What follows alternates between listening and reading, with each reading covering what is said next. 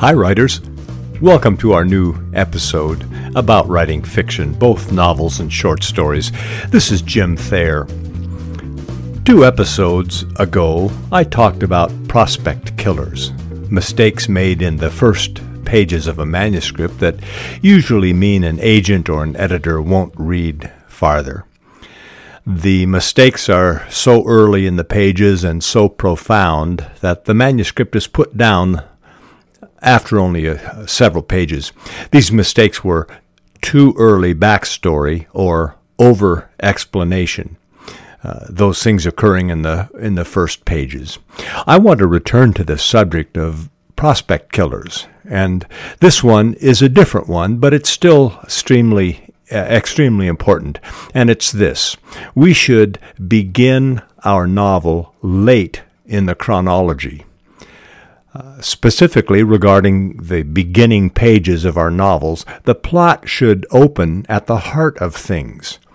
A setup should be avoided in the early pages.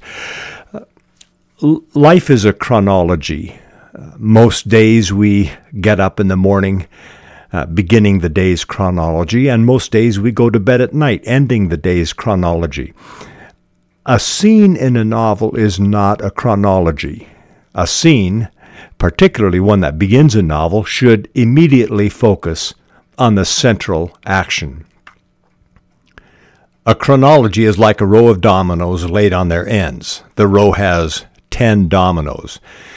If you push one over, they'll all fall in sequence, each knocking the next one down. A chronology begins at the first domino. But you don't need all the dominoes for a scene. The first several dominoes can usually be removed from a scene. We're talking about beginning the first scene in our novel. That same principle applies to ending a scene. The last dominoes, the wind down, can almost always be removed from the scene too. So when we construct a scene in our minds, the chronological sequence of events that occur in the scene, we usually find we can pare it away at the front and the back.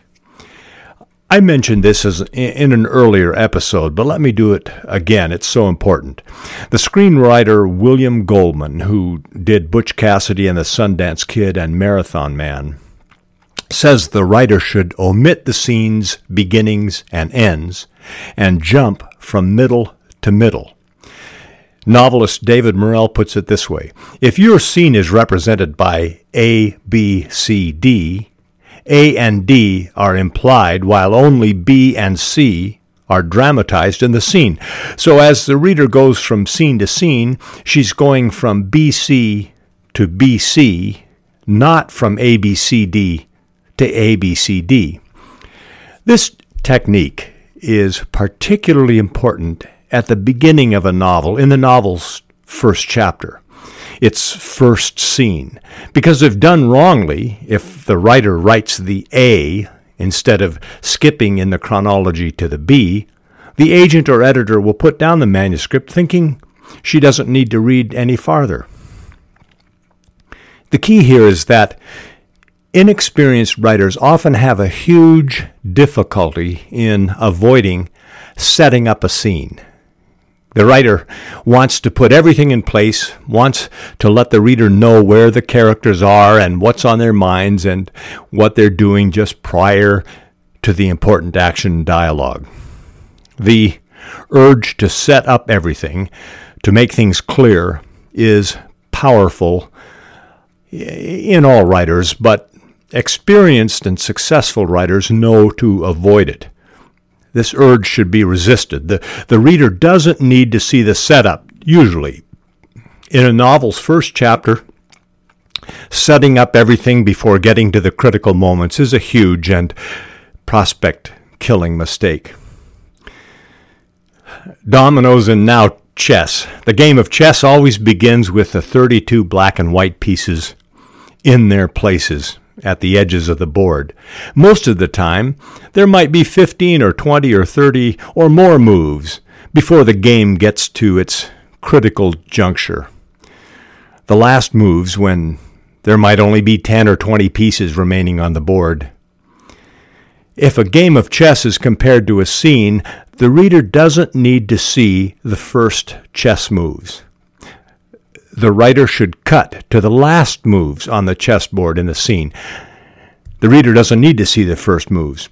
Here are some examples of scenes that have begun too early.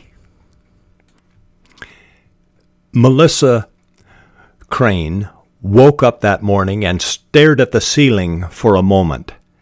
Then she pushed herself out of bed and smoothed out the comforter. If these two sentences begin your novel, in all likelihood, an agent or editor won't read beyond these two sentences, and likely won't read beyond the first phrase, Melissa Crane woke up that morning. And here's something farther. If you've already written a number of scenes of your novel, check out the beginnings of the scenes. If any one of them has a character waking up in the morning, it's likely a big mistake. Unless there's an alien in the bed or a horse's head. That scene has, in all probability, started too early in the scene's chronology. For many new writers, it's hard to show a character doing something important in the story without showing what the character did earlier in the day to get to that point in the story. It's a mistake. Just cut to the point. Here's another novel that has begun too early. This is the first sentences of the novel. Ray Rasmussen put his car into gear. 2 inches of snow were on the roadway, but his Subaru had four-wheel drive. He stopped at a red light and then continued down Mercer Street, the Space Needle visible between the buildings. Traffic was light for this time of day.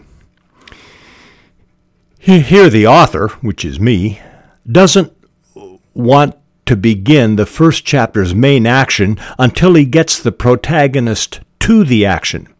As written, Ray Rasmussen is driving to that action. This scene has begun at A in the ABCD chronology, rather at B, the heart of the scene. For many new writers, it's difficult to begin the action without first getting the hero to the action, often by driving. But fiction is magic.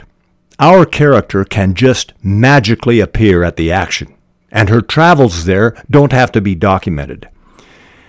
If for some reason how she got to the action is important, it likely can be revealed in one sentence later.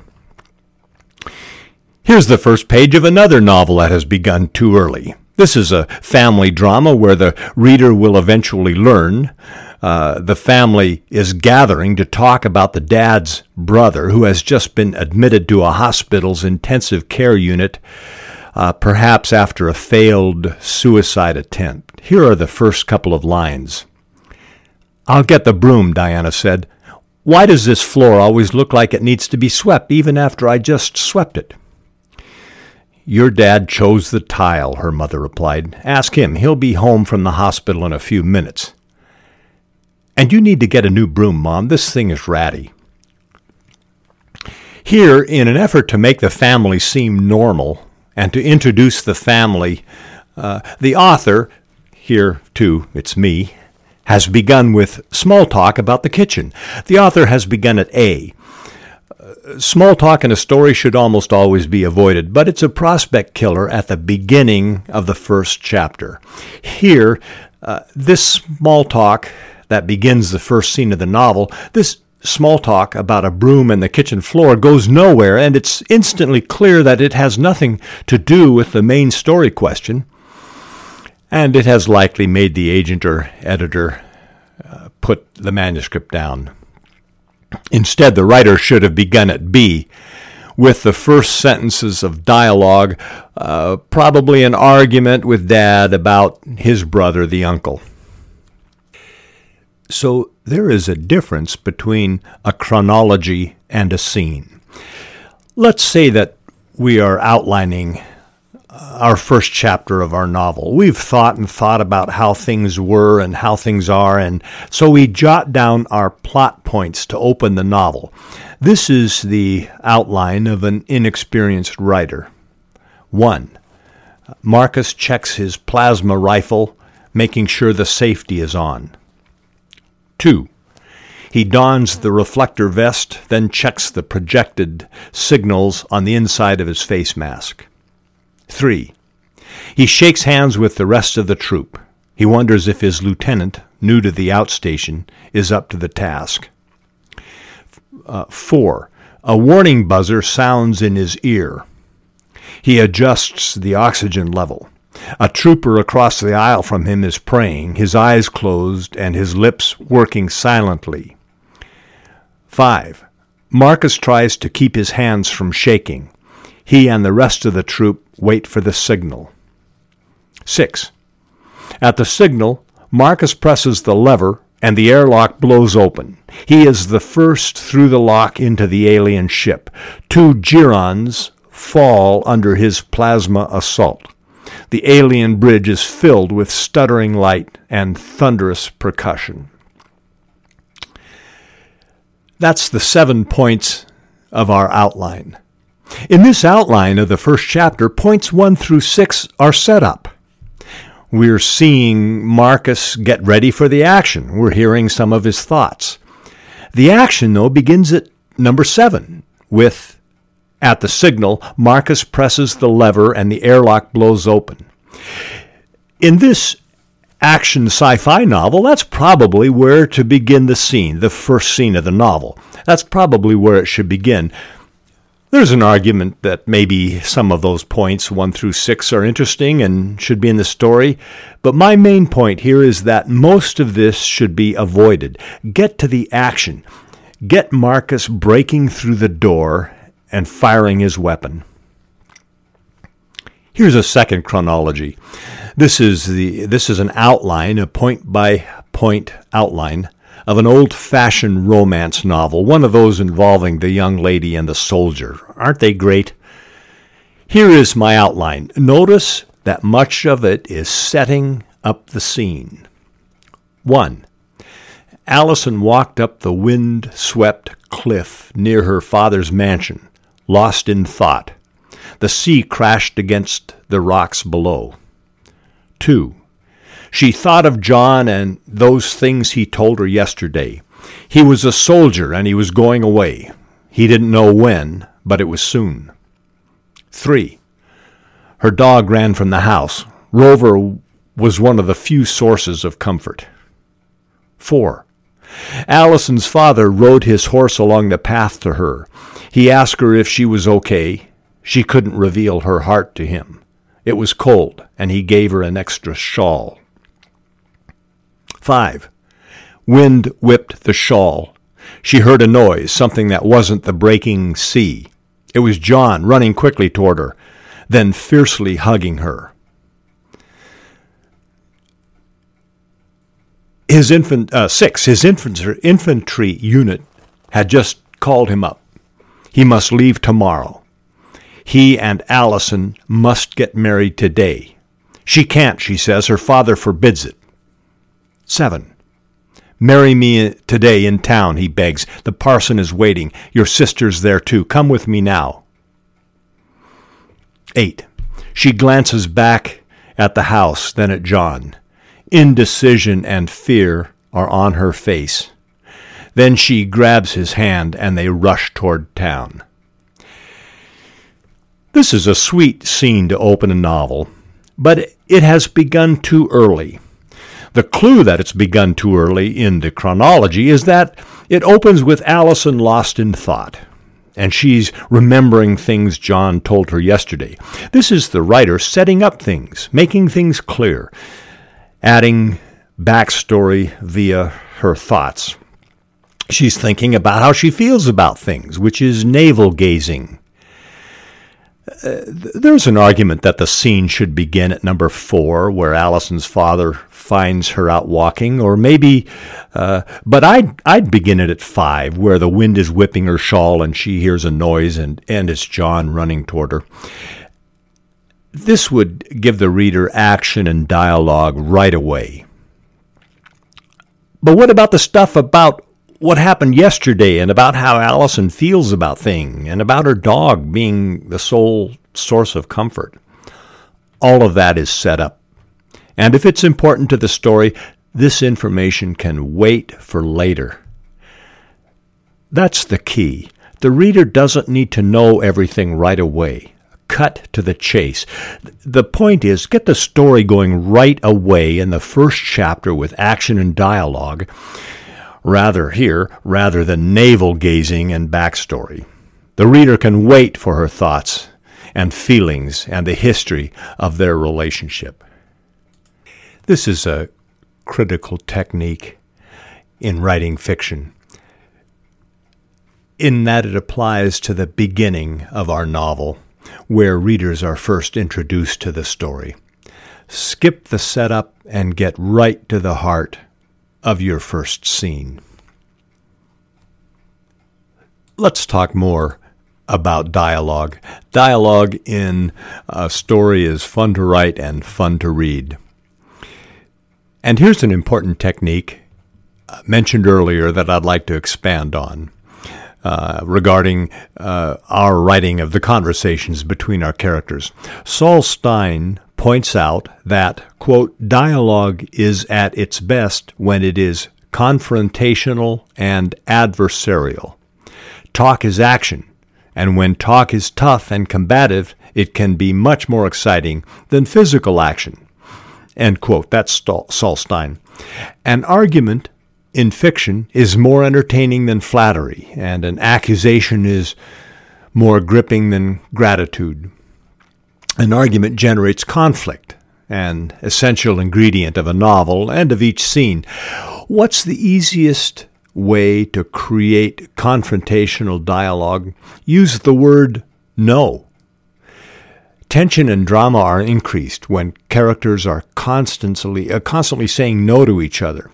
Listen to this from Alice Munro's novel Before the Change, where the daughter of a doctor who had performed illegal abortions up until his recent death takes a phone call. A woman on the phone wants to speak to the doctor, and the daughter answers the phone. She says, "I'm sorry, he's dead." "Dr. Strahan? Have I got the right doctor?" "Yes, but I'm sorry, he's dead." "Is there anyone, does he by any chance have a partner I could talk to? Is there anybody else there?" No partner." "Could you give me any other number I could call? Isn't there some other doctor that can?" "No, I haven't any number. There isn't anybody that I know of." "You must know what this is about. It's very crucial. There are very special circumstances." "I'm sorry." The tension here is created because the daughter keeps saying no, and the caller keeps pressing for an answer, only to receive no again. This is an interesting argument, using the word no. Here's another example from Ernest Hemingway's The Old Man and the Sea, where the old man loves his young protege, and their conversation shows the affection, but still the old man steadily saying no, and that gives the scene tension. "Can I go out and get sardines for you tomorrow?" "No, go and play baseball. I can still row, and Rogelio will throw the net." "I would like to go. If I cannot fish with you, I'd like to serve in some way." "You bought me a beer," the old man said. "You're already a man." "How old was I when you first took me in a boat?" 5, and you were nearly killed when I brought the fish in too green, and he nearly tore the boat to pieces. Can you remember?" "I can remember the tail slapping and banging and the thwart breaking and the noise of the clubbing. I can remember you throwing me into the bow where the wet coil lines were, and feeling the whole boat shiver, and the noise of you clubbing him like chopping a tree down, and the sweet blood smell all over me." "Can you really remember that, or did I just tell it to you?" "I remember everything from when we first went together." The old man looked at him with his sunburned, confident, loving eyes. "If you were my boy, I'd take you out and gamble," he said. "But you are your father's and mother's, and you are in a lucky boat." This is confrontational without being angry, and notice that This dialogue does more than one thing. It shows us about the old man and the boy's relationship. It shows their affection for each other, and it offers some history of the old man, and it foreshadows what is to come. But it's a good argument. The old man keeps saying no, and the boy keeps pressing. Most of us in our real lives try to avoid argument. Arguments are upsetting and can hurt friendships and families, but fiction isn't real life. Fiction is a construct. That we don't like arguments in our real lives doesn't mean we should avoid them in our fiction. The key here is argument is the most interesting dialogue for readers. It lets sparks fly. But surely we think not all dialogue in our novel should be argument, not all of it. No, but we should keep non-arguments short and make sure non-arguments are important to the story. We've reached the end of this episode. It's the holiday season. My lawn is covered in snow. I hope you are with friends and family, and I hope you have a wonderful Christmas and Hanukkah. God bless you and your families. Until next time, this is Jim Thayer. Please keep tapping those keys.